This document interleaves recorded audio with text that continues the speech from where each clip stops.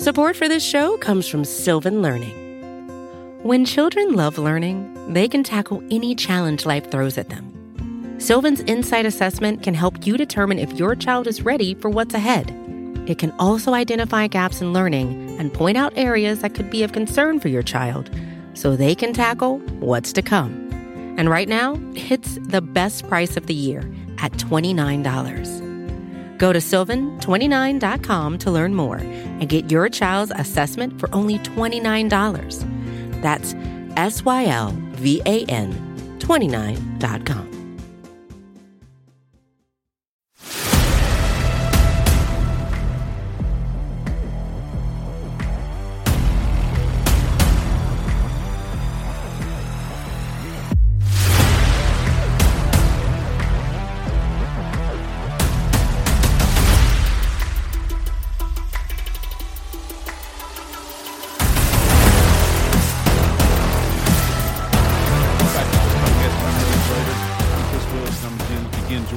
Co-host Stephen Talbert. Stephen, how are you doing tonight? What's going on, Chris? It's good to be back with you, buddy. It's been a good week since we last talked. The Braves have been, they've been playing well. Today was kind of disappointing, but that's just part of it. You're not going to win every game. It's baseball, but overall, the wins have been nice. I don't think the team is playing, probably its A game right now. I think there's probably a couple of areas where they would like to be playing better than they are, but there's still some time to fix it before we head into October. So, yeah, it was a strange series. These games were kind of uneventful, honestly, and they made 5 errors on Tuesday and Wednesday combined. Base run, and that's not counting the base running blunders that I'm sure we could talk about at length, but if it's not the Nationals, you're probably looking at a series loss. But I think it's important to keep perspective. They're not going to win them all, and they've got a road trip coming up here with the Phillies and the Nationals, and they're probably not going to win all those either. It's just that's just the nature of the game. Luckily, the Mets lost today, so they're still dead even in the loss column, but. It just feels like his offense is sputtering right now a little bit. They got the 2 runs early. I thought they were going to put them away. And then Espino, I think he retired 7 straight before he walked Vaughn Grissom, right there in the 4th, I think. 4th, 5th inning there. And, for a team that lost Patrick Corbin after 2 batters the day before, it just kind of let them off the hook. That bullpen was taxed and just couldn't get anything going. Had their opportunities, so it's kind of disappointing. But like you said, a 5-1 homestand, you can't argue with that. It's just you just hate it because that's the day the Mets lost. So it'd been nice to have made up a little bit of ground. Yeah, and you do have to take it in perspective. They went 5-1, so on the homestand. So.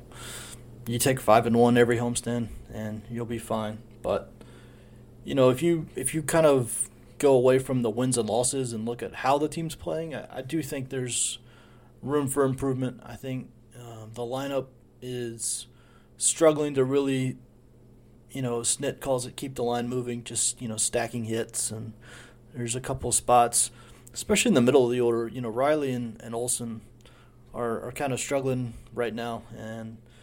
When the 2 big guys in the middle of your order are both struggling at the same time, it really is tough to stack big innings together. And, the Braves were playing the Nationals, so it really didn't bite them too bad, and they were still able to win the series. But, better competition in that probably would have been a series lost this weekend. So you definitely want to see those guys get back to it, especially Olsen. Matt's had a really rough September, if we're being honest about it. And so – he needs to find it again. Riley needs to get hot again. The good news in this homestand is we did start to see Acuna come around and look more like himself. He had another 2 hits today, so, that's good to see. He's been playing outfield more, which helps get Contreras in the lineup, even when he's not catching, which always helps. So, and the kids are still playing well. So you just got to get kind of your big guys going, and I think the offense will start looking like we kind of expect it to look.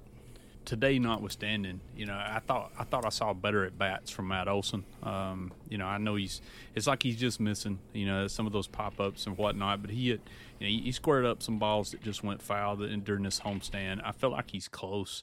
I think the biggest thing that, and we were talking about this a little earlier today on Slack, but I've been more surprised about his defense than I have been, his offense. I feel like he's going to come out of his offensive slump, and we saw early on just how good he can be.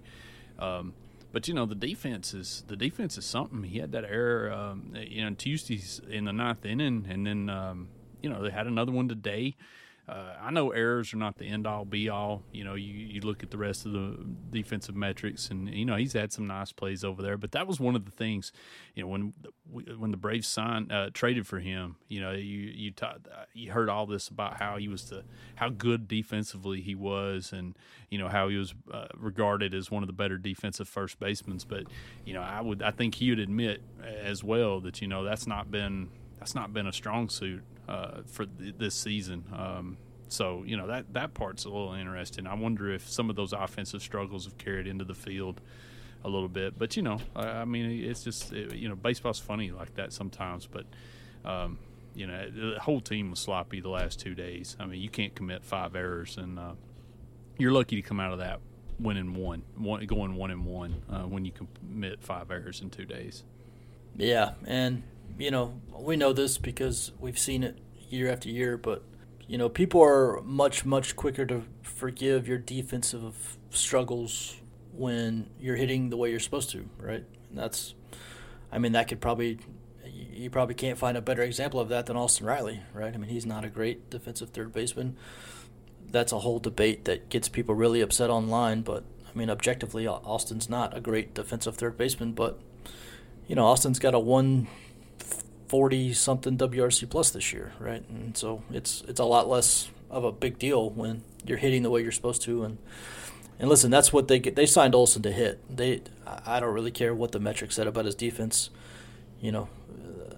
They put him. They traded for him for that bat, and the defense is going to come and go. I do think he'll have a better year next year. I do think the offensive struggles play into the defense. I think probably his 2 worst defensive stretches have come during his 2 worst offensive stretches, and it's probably not a coincidence. So I do think, because he knows that he's being paid for the bat. He's supposed to sit in the middle of the lineup and drive in runs, and he knows that, and so he's definitely taking it out into the field with him. But it also builds on itself, right? You make a few errors, it gets in your head. You start thinking about it way more than you should. You start pressing on every ground ball or every ball thrown to you, and it just kind of snowballs. And so I think this whole year is probably a little bit of that, especially with the kind of year that Freddie Freeman's having in L.A. And, it's a lot of pressure on Matt to really perform. Everybody's comparing him to Freddie, which is, completely unfair, but that's the deal. And so next year it won't be quite as bad. And the Braves are winning, right? So it's not as big a deal. If the Braves were, at 500 and barely trying to hang on to a playoff spot, then it would be a much bigger deal. But the Braves are going to win 100 games this year, so it's not as big a deal. But you definitely need those 2 guys to get going again. I mean, they need their big bats in the middle of the lineup. Yeah, I mean, we were looking at this, in the second half. I mean, they've, for the most part, Austin Riley and Matt Olson both have struggled. And, I think they were something like 37-17 or something. But I think it just speaks to just how good this team can be, if they can ever get everybody clicking, And, I mean, we haven't seen that patented Ronald Acuna Jr. tear yet either. I think this can be a really scary offense, if they can just get themselves together heading into the postseason. Speaking of that, they're headed out now on a 7-game road trip with the Phillies, 4 with the Phillies and 3 with the Nationals. Phillies had lost 5 in a row coming into the Wednesday. I'm not sure what they've done today. I haven't checked. They're struggling a little bit, but that's not going to be an easy series. It looks like the Braves are going to miss Zach Wheeler in there, but they need to take care of business up there and do the same in Washington, and that's going to set the stage for arguably the series of the year. I mean, in my opinion, the way I'm thinking of this Mets series at home is kind of it's kind of a playoff series in its own self. If things stay like as they are right now, Braves need to win that series or really if they enter game down, Mets have the tiebreaker. So, it's very important. We saw some of the I think some of the positioning for things. Snicker said Tuesday that they were going to push Max Fried back a day. Bryce Elder started today and pitched well, but they said that Spencer Strider had a little bit of oblique soreness, said it wasn't stressed, that it wasn't anything serious. They weren't putting him on the injured list, but they were going to skip a turn. And, I think my takeaway from that was there's a couple of things. He probably does have a little bit of soreness. This is a way of holding down those innings a little bit. They had a good chance to put Elder in there today against not to slight Elder, but against a lesser competition than one of the top of the division teams. And now they've got the ability, as long as Strider is healthy, they could drop Strider in wherever. They could pitch him early in that Washington series and have him for the Mets series. Or they could just hold him back to the Mets series if that's the way they want to go. I think the interesting thing was it just added flexibility. It's not, if you projected the rotation out the rest of the way, it was going to be I can't remember the order, but it was going to be Wright, Morton, and Fried in that Mets series. So now by skipping Strider this start, they'll have the flexibility to drop him in there if they want to. So it's not a situation where they're going to need a fifth starter in the middle of that series. What's big coming up? What direction would you go with the rotation for the Mets back at home? We were talking online yesterday, and it kind of became very clear that if they just pushed Max Fried, off of today's start and into the Phillies start, that would set him up to pitch in the Mets series.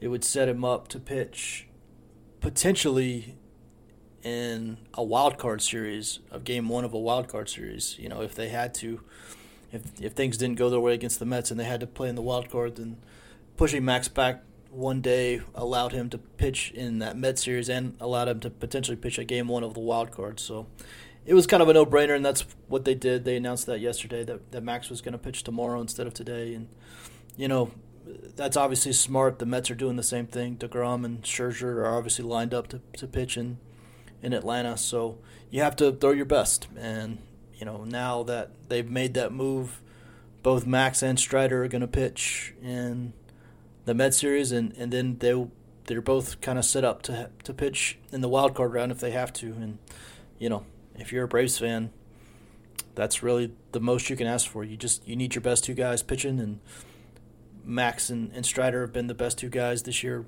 far and away. I mean, clear of the field pretty easily. So that's what they did. That's what I would do. I don't have any problem with it. I think as it currently set up, Wright is going to pitch the third game of the Mets series.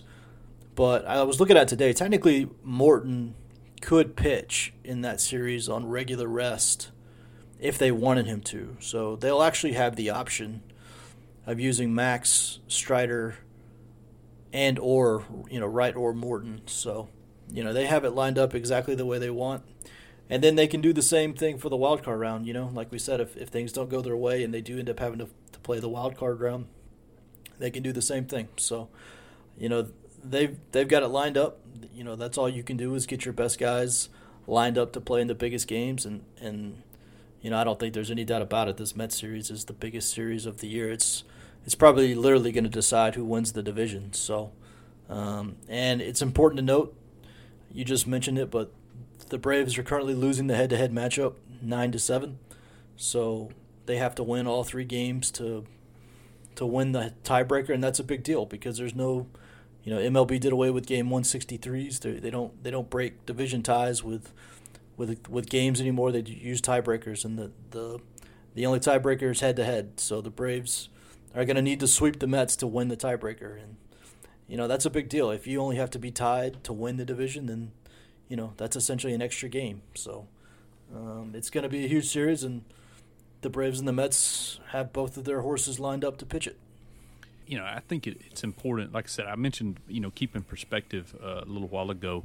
But, I think it's important to recognize just how good this Mets team's played, all season pretty much. I mean, it looked like they might be fixing to swoon a little bit when they got swept by the Cubs there. But, they'd come back even in this Milwaukee series. They were down 4-0 yesterday and then, came roaring back late in that game and won. I've been skeptical of that offense, whether they can sustain it, maybe in the postseason, kind of the way they've relied on. They don't have quite as much power. They've got power, but they don't have quite as much as some of these other teams. But, they're a solid club. And when you can line up DeGrom and Scherzer, that's going to be a tall task for any team. The rest of their rotation doesn't scare you quite as much, and the bullpen's the same way. But when you got Diaz sitting down there, if they got a lead going into the eighth, Buck Showalter's already shown that he'll throw Diaz for two innings if he needs to. So, it's going to be tough. But again, that's going to be a great series and a great postseason tune-up, and you've got to take care of business on this road trip, though. I think it's, you kind of got to get that mindset about it. And I just, I don't know. It feels like watching them the last 2 or 3 days, I don't want to call them tired, but it seems like, there wasn't a whole lot of fire there. It didn't look like, and that was one of the disappointing things about losing Ozzie Albies, because when Albies came back that night, it looked like he energized them a little bit, and then that was kind of carried into the next day, and then of course he suffered the broken finger and is going to miss the rest of the regular season. So I think that hurt him, but I think they're coming into this towards the final stretch of this regular season, and I think they're going to get themselves back together here pretty quickly, and they're going to need to. Like I said, Phillies are fighting for a wild card spot. The Mets have helped them out all week, beating up on the Brewers, but Philly's been struggling. So those games are critically important for them to try to hold on to a playoff spot. And the Braves, the Braves can struggle sometimes playing up in Philadelphia. They've started a couple seasons in Philadelphia and I think gotten swept both times. They don't really play well there, especially early in the season. Obviously, it's September, so it's a little bit different. But yeah, you can't look past it. You can't already be thinking about the Mets series, even though we're talking about it. If you go up and get swept in Philadelphia and the Mets keep taking care of business, then that Mets series isn't going to matter much. So you really do have to keep focused. It's the Phillies get to miss Strider, which is good for them, but the flip side is they get Max, and they weren't originally supposed to get Max, so that's going to help. But the offense needs to show up. I mean, it's a small ballpark. Runs get scored. The Phillies offense is getting healthy a little bit against Toronto. They lost yesterday, but they lost like 18-12 or something like that, something ridiculous. But they usually score some runs against the Braves. They've still got Schwarber, they still got Bryce Harper, so that's a very important series to keep the momentum. I think the Mets are in Oakland at the same time that the Braves are playing the Phillies, so Oakland's a tough place to play. The Braves had 2 really close games up there a couple weeks ago, so hopefully the A's can help us out a little bit, but I wouldn't expect too much. The Braves just need to win. They need to keep winning. It'd be great to take 3 or 4. It's tough to do that against, if the Phillies they're not a great team, but they're still a good team. They're a playoff team at least, so you need to try to at least take 3 or 4 if you can, because the Mets are probably going to do the same in Oakland and keep the pressure on. That's all you have to do is just keep the pressure on, keep the race close enough to where that last head-to-head series can change the outcome, right? You don't want to get to the point where even if you sweep the Mets, you're still not in first. You want to keep it close enough where you can flip the division in that series, and that's going to keep the pressure on the Mets. And, listen, that New York media is tough.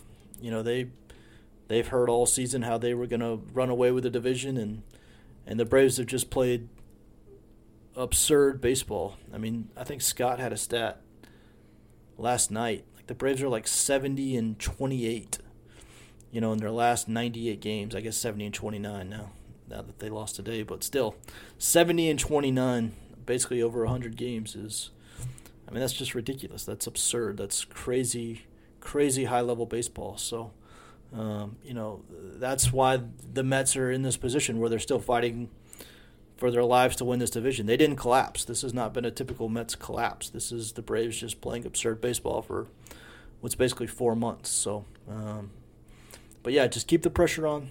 Keep it close enough to where that last series can change things, and then you control it. Then it's all in your hands. So, but yeah, big series coming up in Philadelphia. Yeah, and it's also important to note that the Braves are a game back, but they're dead even in the loss column. So I know it seems here lately that every time the Braves win, the Mets win, and every time they lose, the Mets lose. But the Braves are going to get a chance to make that game up, on days that the Mets aren't even playing. So, there's a chance they can come into that series at home with the thing tied up. And, and that's, like I said, to me, that's the pre-wild card series, because the winner, obviously there's 3 games still left in Miami, and that can present its own set of problems. But, I think you and I will talk about that maybe right after the Mets series, that week of the Mets series. But, so it won't be over. But, whoever comes out of that Mets series is going to be in the driver's seat. And as long as neither team falls on their face, in this coming week. So it's going to be interesting to watch. Support for this show comes from Sylvan Learning. As a parent, you want your child to have every opportunity. But giving them the tools they need to tackle every challenge, that takes a team. Now more than ever, educational support tailored exactly to what your child needs can make all the difference. That's why parents have trusted Sylvan Learning for 45 years as the ultimate teammate in their child's educational journey, instilling in them a love for learning and a passion for reaching the next level. And Sylvan's Insight Assessment can identify gaps in learning and areas that could be of concern for your child. It's a 360-degree view into your child's learning that you can't find anywhere else, and helps ensure that your child didn't miss something in school that might put them at a disadvantage in the future. And right now, it's the best price of the year at $29. Go to sylvan29.com to learn more and get your child's assessment for only $29. That's SYLVAN29.com. Another thing to consider in this divisional race, I've seen the Braves have already clinched a spot in the postseason. They've all but locked up the top wild card spot. I mean, they've got an absurd lead over the Padres and the Phillies, who are fighting it out for the next 2 spots. But there is a reason to run down the division, be in pursuit of the division title, not just because they've won it 4 straight times.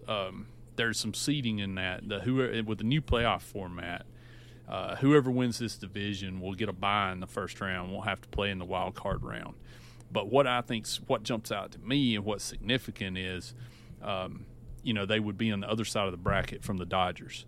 So if the Braves can win the division, the Mets would have to go through Los Angeles and Atlanta to win the division. Obviously, if the Mets win it, then the Braves would be in that spot. They'd have to go through the Dodgers and then have to beat the Mets on the other side. Obviously, anything can happen. We saw that last year with the run the Atlanta had. But I think that's why a lot. Rather than just sitting back and trying to line this thing up, I think the Braves really have that incentive to to try to chase that first round bye. So what was your thinking on the playoff positioning? Because that was pretty interesting when you've got 3 good teams. What I consider a little step ahead of everybody else. No offense to the Cardinals, but 2 of those teams are going to end up on the same side of the bracket. I mean, that's just the way it works. Yep, we're in year 1 of a new format. Obviously, they added an extra wild card, and when you add one team, then you have to completely change the format. So they went kind of with the NFL format of the top 2 seeds get byes, and then there's a wild card round, and so that's where that's the reality. Now that wasn't before, but I winning the division is obviously it's obviously the most crucial part of this new format. Getting that bye, not having to play in the wild card round. Anything can happen in a 3-game wild card round. Now the Braves will get home field advantage because they will be, the way it's currently set up. Essentially, the Cardinals would be the 3 seed because they're the third division winner. Whoever doesn't win the division in the NL East will be the 4 seed as the top wild card.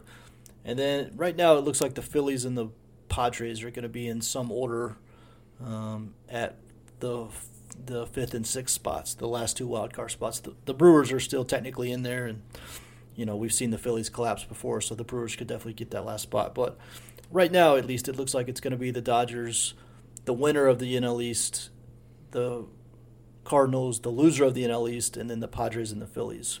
So that would mean the Braves would be the 4 seed, and so they would play the 5th seed in the wild card round if they did not win the division. And so because they're the higher seed, they would get home field advantage. So all 3 games would be at Truist Park if that was the case. But even with that said, you don't want to be in that wild card round. You do not want to have to win 2 out of 3 against the Dodger or the Padres lineup, or you don't want to have to win 2 out of 3 against Aaron Nola and Zach Wheeler just to extend your season while the Mets get a bye and get into the next round for free. So that's obviously the incentive to keep winning. If that weren't the case, the Braves could kind of roll up shop and start resting guys and kind of get ready for the postseason. But the incentive is just too great to win the division, which is good. I mean, that I don't love expanded playoffs for other reasons than that, but incentivizing teams, especially teams that have already locked up postseason spots, to continue to have to play their best players, pitch their best pitchers, still try to win. I mean, that's good. It makes the regular season more important, and that's good. Baseball should have the most important regular season because they have the longest regular season. So that part of expanded playoffs I think is good, but it does kind of stink for the Braves because they're the 3rd best team pretty easily this year, and maybe the 2nd best team before it's all said and done. But with this new format, the top 2 teams are the ones that get the most benefits. So, but it's the incentive is, there's no doubt. I mean, you go all out to win the division in this new format. You're crazy not to. And we know that because the Cardinals are far enough behind that whoever ends up winning the NL East is going to get a bye, and that's too big to pass up. I think another thing that's interesting to point out is, the regular season wraps up on October 5th. The Braves are in Miami for that last series, and then the wild card actually starts on October 7th. So there's only 1 day off, essentially. And while all 3 of those games would be in Atlanta, there's not much. You have to win 2 of those 3. If you advance, then it's a best of 5, and you really don't want to be playing a team like the Dodgers, in a best of 5, whether it's the Braves or the Mets. Neither one of those teams would want to match up with Los Angeles in that short series, I wouldn't think. So, and the interesting thing is the wild card can end up on October 9th. There's 1 off day, and then the NLDS starts. So there's not going to be a whole lot of opportunities to set your pitching staff and manipulate anything if you don't win the division, because you're just going to keep playing, and that's pretty much how it's going to be. Hopefully some in that Miami series, that would allow the Braves to juggle some things especially if obviously if the division that series with the Mets doesn't go the way you want it, they could set their pitching then, but if they win that Mets series, those games in Miami are going to be important. So you're just going to be playing it out, for the most part. So, yeah, I thought it was interesting the way this came out with no more off days than what they were between rounds. I don't necessarily hate it or anything, but a lot of this stuff is just like that last Miami series. All this is a result of the lockout. The compacted, expanded, not only did we expand the postseason, we contracted it a little bit too in terms of days to try to fit everything in. So, this will look a little bit different next year and going forward, but it's going to be an interesting situation, especially when you consider, there's still a division race going on. And not only are there fewer days off in between playoff series, but there's actually fewer days off within playoff series too. They came out a couple weeks ago, and there's very, very limited days off. I think there's only like 1 day off, 1 or 2 days off in the entire championship series as well. So, Yeah. and part of that, you're right, is because of the lockout. Obviously, the season got pushed back 2 weeks. They had to do a bunch of doubleheaders to get the whole season in, and they have to cut some off days in the playoffs to facilitate everything. But yeah, if you have to fight and claw your way with the Phillies.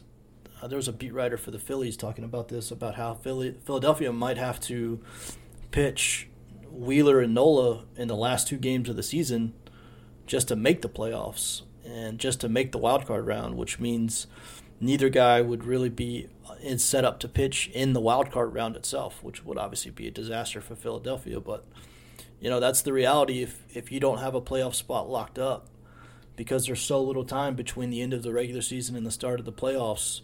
If you have to pitch your best guys, all the way to the end, they might not even get to pitch in the first round. I mean, that's how close everything is. If they have to pitch, if your best guys have to pitch, if you have to throw Zach Wheeler on the last day of the season, which is a Wednesday, then he's not going to be available to, unless you throw him on short rest, he's not going to be available to pitch on Friday, Saturday, or Sunday. So it's definitely going to be interesting how hard guys, or how hard teams have to fight to get into the postseason, and what that does with the matchups. Just so I know, we're still a couple of weeks out, and it's a lot of things can happen between now and then. We're hoping that there's nothing, that they're telling the truth. There's nothing serious with Spencer Strider, and I really do feel like it's just hey, let's just he's a little sore, let's just give him some time.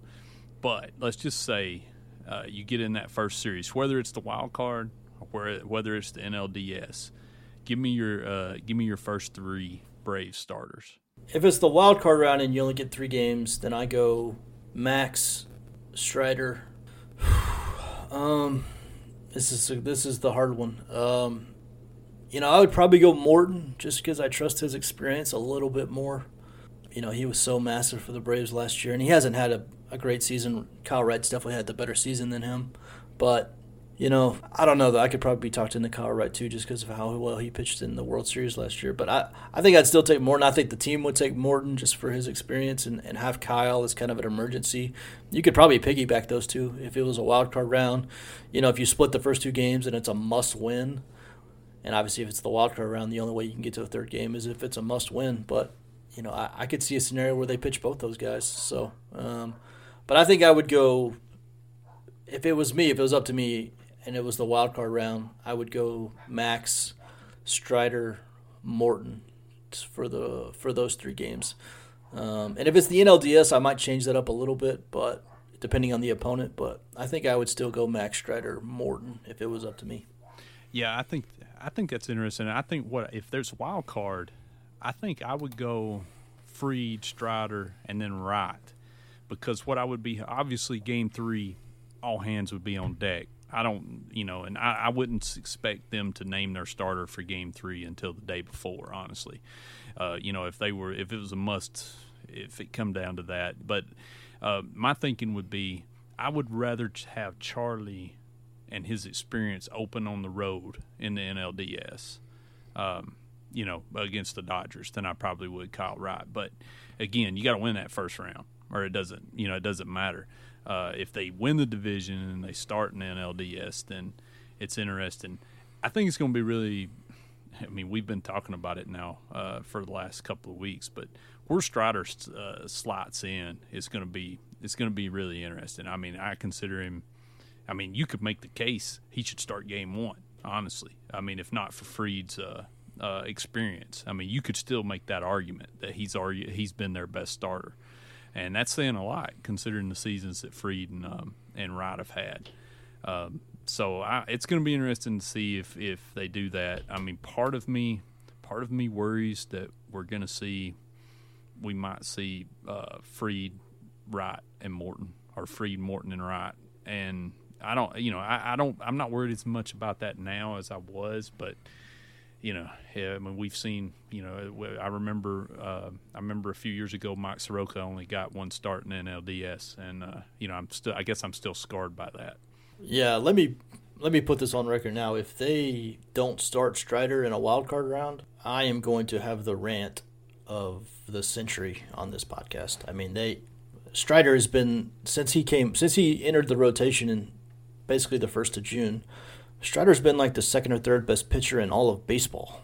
Like, not just the best pitcher on the Braves, one of the best pitchers in all of baseball. I mean, that's how good he is. There was an article today from Fangraphs about the records that he's setting, like a rookie season like we've never seen before. There are not words to describe how angry I would be if Strider doesn't. I mean, like you said, you can make the argument he should pitch game 1, never mind game 2. But he absolutely needs to pitch one of the first 2 games. And if they don't do that, then there will be strong reactions. I don't think they'll do that. I think everybody understands that the best 2 pitchers on the team are Max and Strider.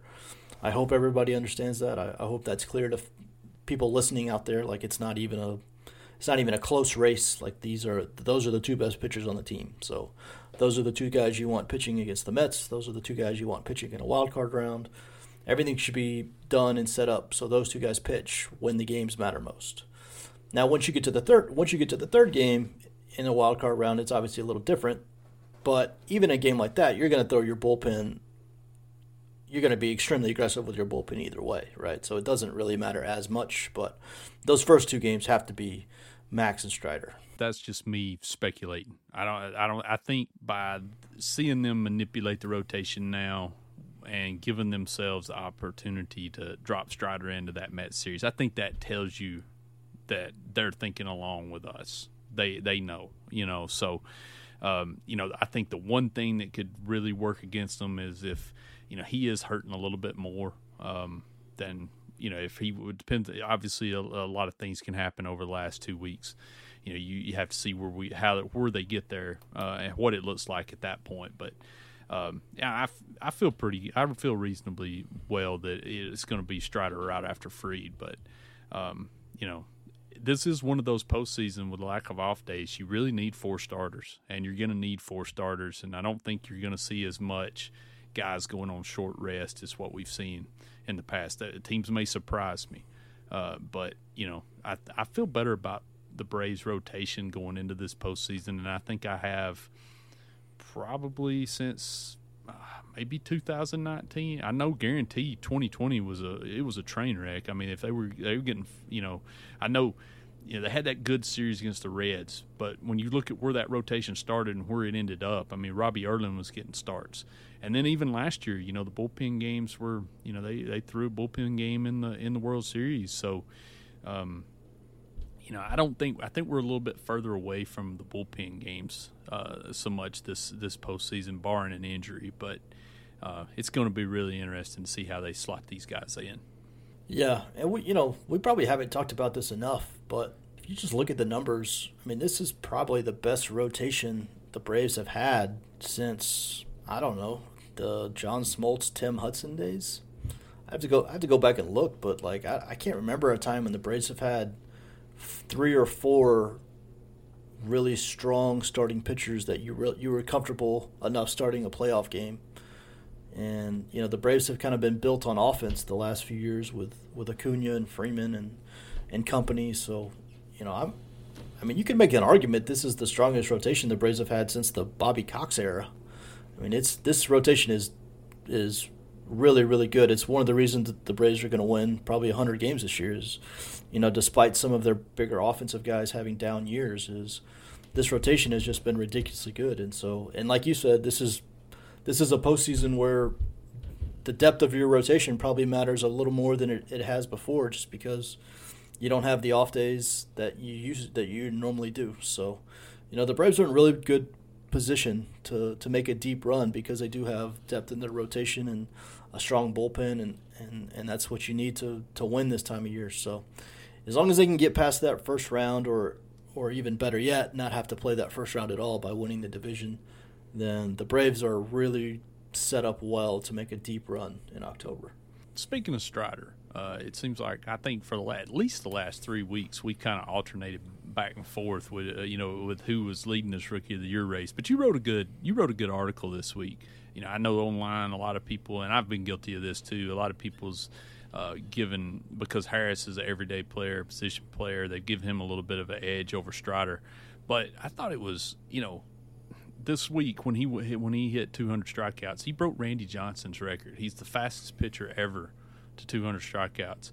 He's the third rookie in franchise history to get 200 strikeouts, and the two guys he joined in that group threw like 500 innings back in the 1880s. I mean, it's not even the same discussion. But you wrote a good article saying that the position player thing shouldn't be a deciding factor. And I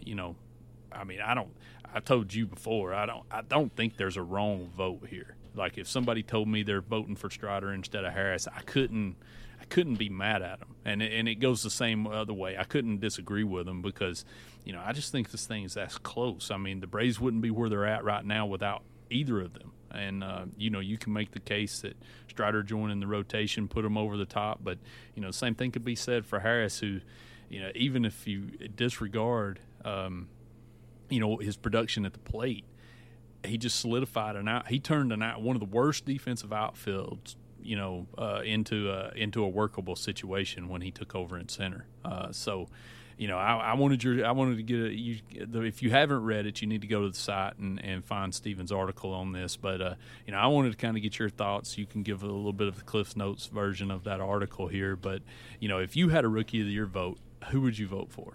Well, if I had a Rookie of the Year vote, first of all, I wouldn't touch it until the end of the season and just pray to God that one of these guys, maybe slips up for a couple weeks and it makes the decision a little easier. Because right now, I don't know how the hell you vote on one guy and not the other.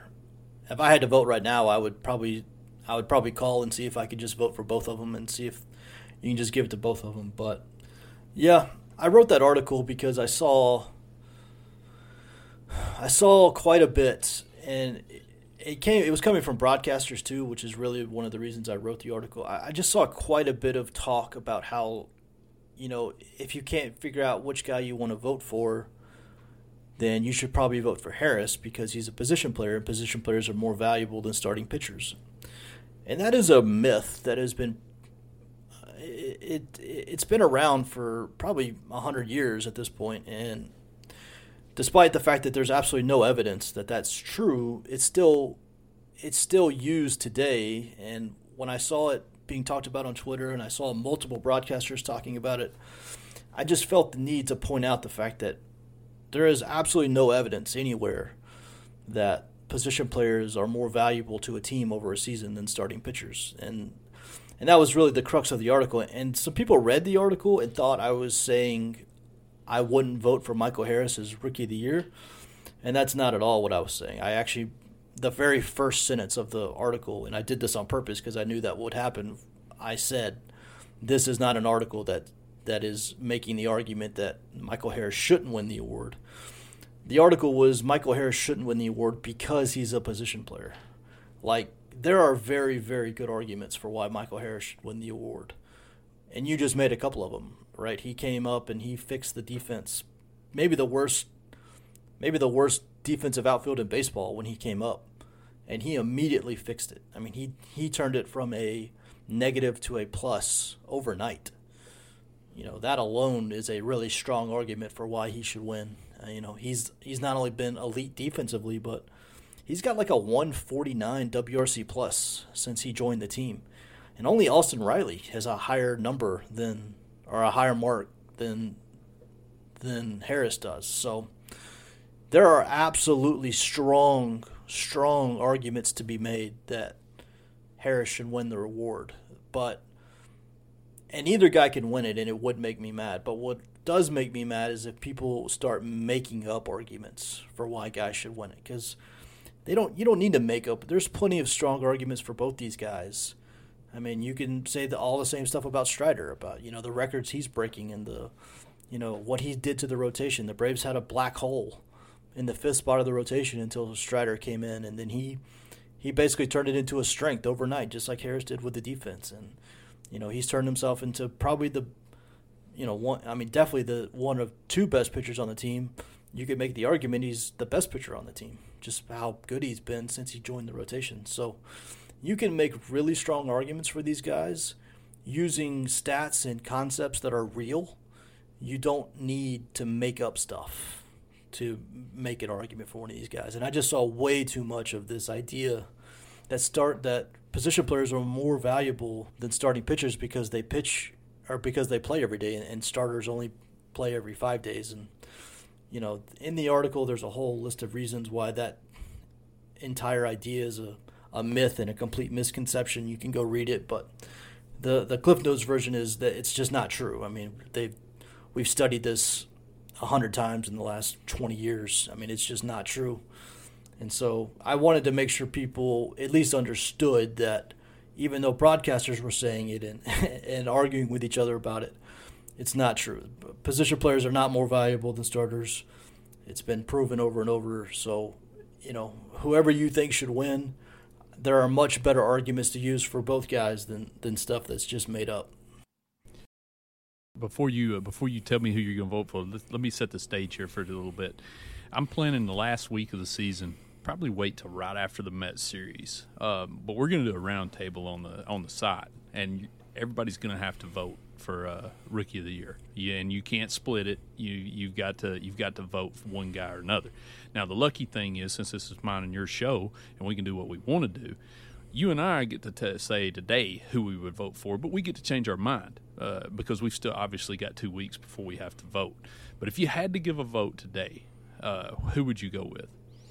I would go with Spencer Strider if I had to vote today, because he is, like, Michael Harris is having an incredible year, like potentially MVP level year if he had been up the whole season, right? He's having an incredible year.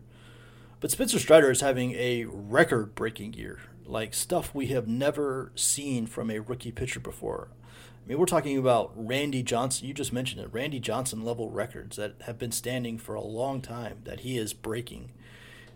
I think I saw a note from Keith Law today that he's the only pitcher in the history, or maybe the only rookie pitcher in the history of baseball to have 200 strikeouts and less than 100 hits allowed.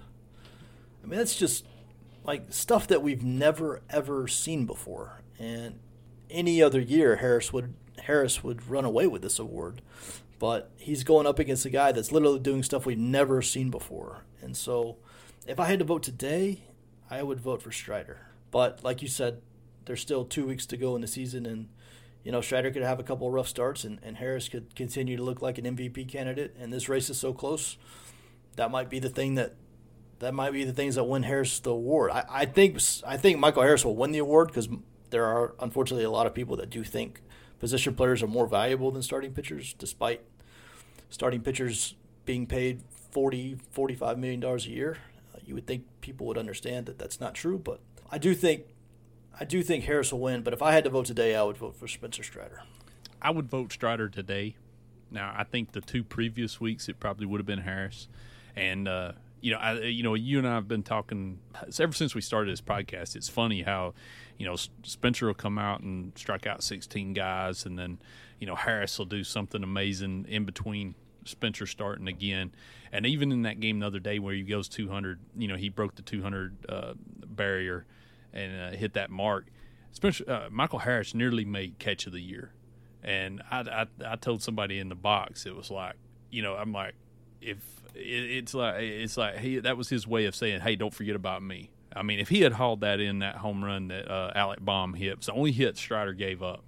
I don't even know how he got a glove on it. I still don't know. He was way over in right center, ran forever, and jumped. He did use his foot on the wall to get an extra boost. But, I mean, the fact that he even got a glove on that was amazing. But I've read too much about Strider this week. I've researched too many of the records that he's setting, and he would be my vote this week. But I reserve the right to change my mind when it's time for us to cast our votes. So it's gonna be fun. And again, I don't think there's a wrong answer. I really don't. I mean, both of these guys have got as good a case as anybody we've ever seen, I think. So it'll be interesting to see how that comes out. Yeah, and I wrote in the piece that this is the best Rookie of the Year race I've ever seen. Not just on one team, but on any team. Like, you have two guys. I mean, it's not even hyperbole to say that if both of these guys had been in the roles they are in now, starting on opening day, then Michael Harris would be getting MVP votes and Spencer Strider would be getting Cy Young votes. Like, they're not just playing well for rookies; they're playing well at an elite level for anybody. And I just can't remember a time when we've ever seen that, especially two guys on one team. So this is literally the best Rookie of the Year race I've ever seen. I do think there's a chance that something happens in these last 2 weeks that decides it. You know, if Spencer Strider goes out and throws 8 innings, 15 strikeouts and 1 hit against the Mets, and that ends up, helping the Braves win the division and be able to get a bye, then, you could see that basically winning Strider the award. Or if Michael Harris goes out in that Mets series and, gets 8 hits and 3 homers and dominates that Mets series and helps the Braves win the series and win the division, then same thing for him. Like, there's a real scenario where this gets decided in the next 2 weeks. All right, and as we've done the last couple of episodes, we are going to end tonight's show with a Twitter mailbag. You guys have been pretty amazing, actually, in sending in questions. Today I sent out the tweet literally like 30 seconds after the Braves just lost a heartbreaking game, so I wasn't really expecting much, but we still got some really good questions in. So, and as always, Chris has not seen these. He does not know what the questions are going to be, so he kind of gets to hear them as you do. Our first question tonight is from Skylar Hyde. Skylar's been following me for a long time. He's a really good follow on Twitter. But Skylar Hyde says, which position group has surpassed your expectations this season the most? The lineup, the bullpen, or the rotation? That's a good question, and let me say I did not see any of these because I logged off of Twitter as soon as that game was over today. That was smart. That was very smart. Yeah, so I should have done the same. I didn't want any part of it, but I think I think the answer's got to be the rotation, just because when you look at what we started with, Kyle Wright was the question mark. You had Ian Anderson in there. You had Huascar Ynoa in there. Obviously Anderson ended up back at Gwinnett. Ynoa ended up back at Gwinnett. Both are hurt now. Kyle Wright's won 19 games. I don't like pitcher win-loss. Anybody that follows me on Twitter knows that. But let's say 15-year-old me thought winning 20 games was the coolest thing ever.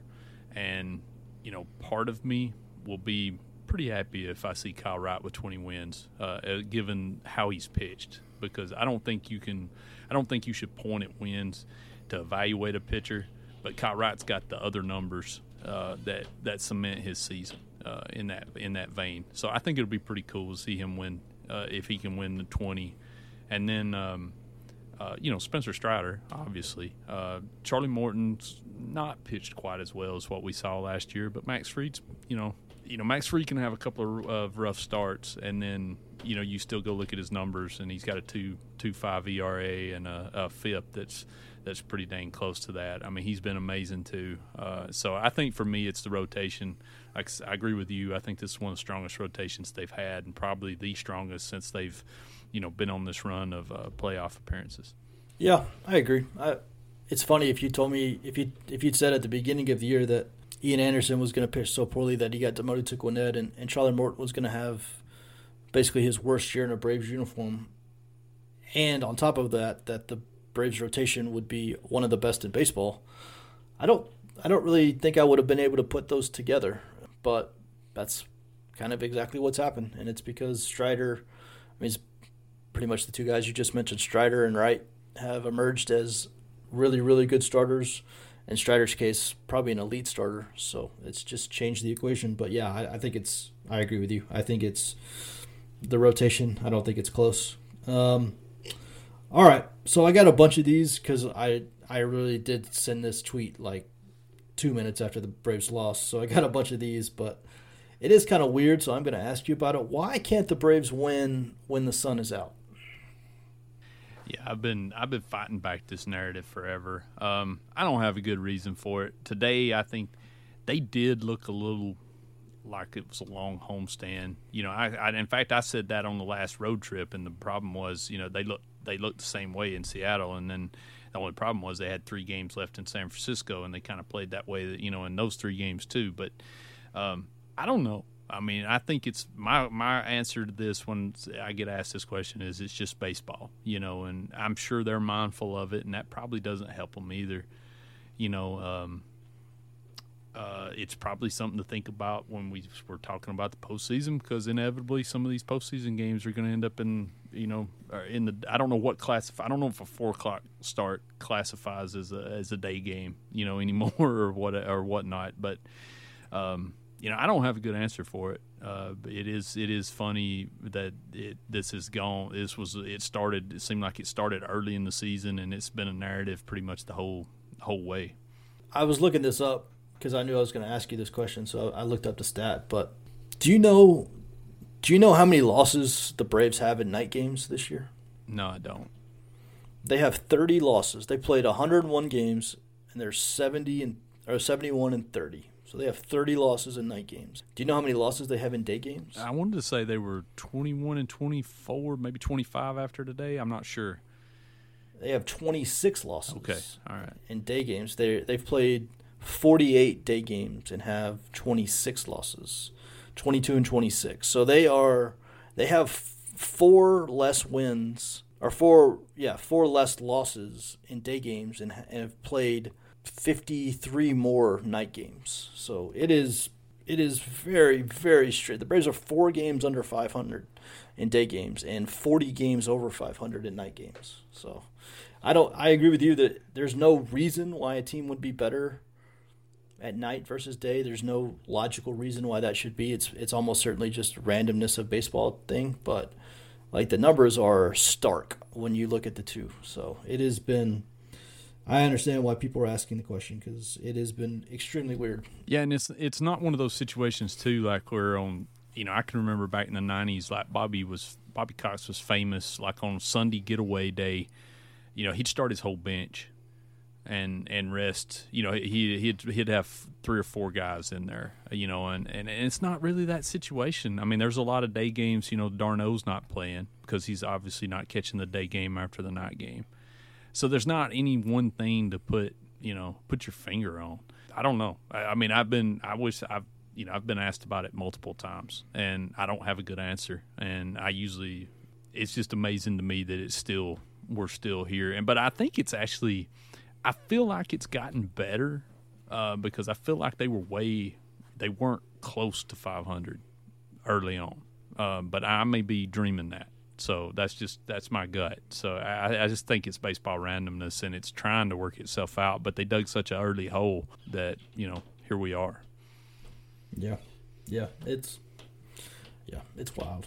All right, so for the last question, I'm actually going to combine 2 questions because they are very similar in at least kind of what they're asking. But one question is, with this kind of season that Charlie Morton's having, one, do you expect the Braves to decline his option for next year, which I think most people do?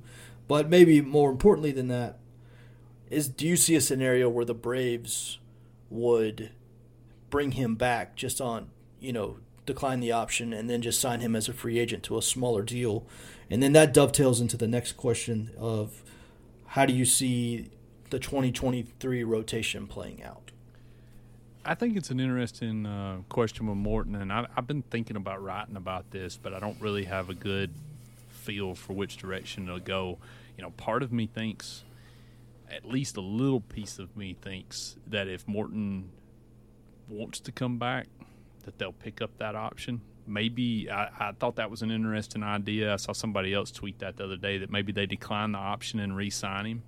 At this point, I don't know. I mean, I don't know I don't know where that situation will go. Obviously, I think if you just look at the numbers, you probably decline that option and try to go the rotation as next year. You know, I mean, you flash back to this past offseason, I think we all expected them to sign a starting pitcher. I mean, if you remember, went to spring training, we had Kyle Wright penciled in at number 4, which looks really good now. But at the time, there was a lot of question marks with that. I know he coming off a good performance in the World Series, but, his track record was spotty at best, and he was the guy going in the fourth spot, So they really went to spring training looking for two pitchers. Huascar Ynoa started out as the guy didn't last, and, it was open audition until you got to Spencer Strider. Really, really fortunate that Wright worked out. I think the thing for me is Bryce Elder's shown something, and I keep looking at Kyle Muller.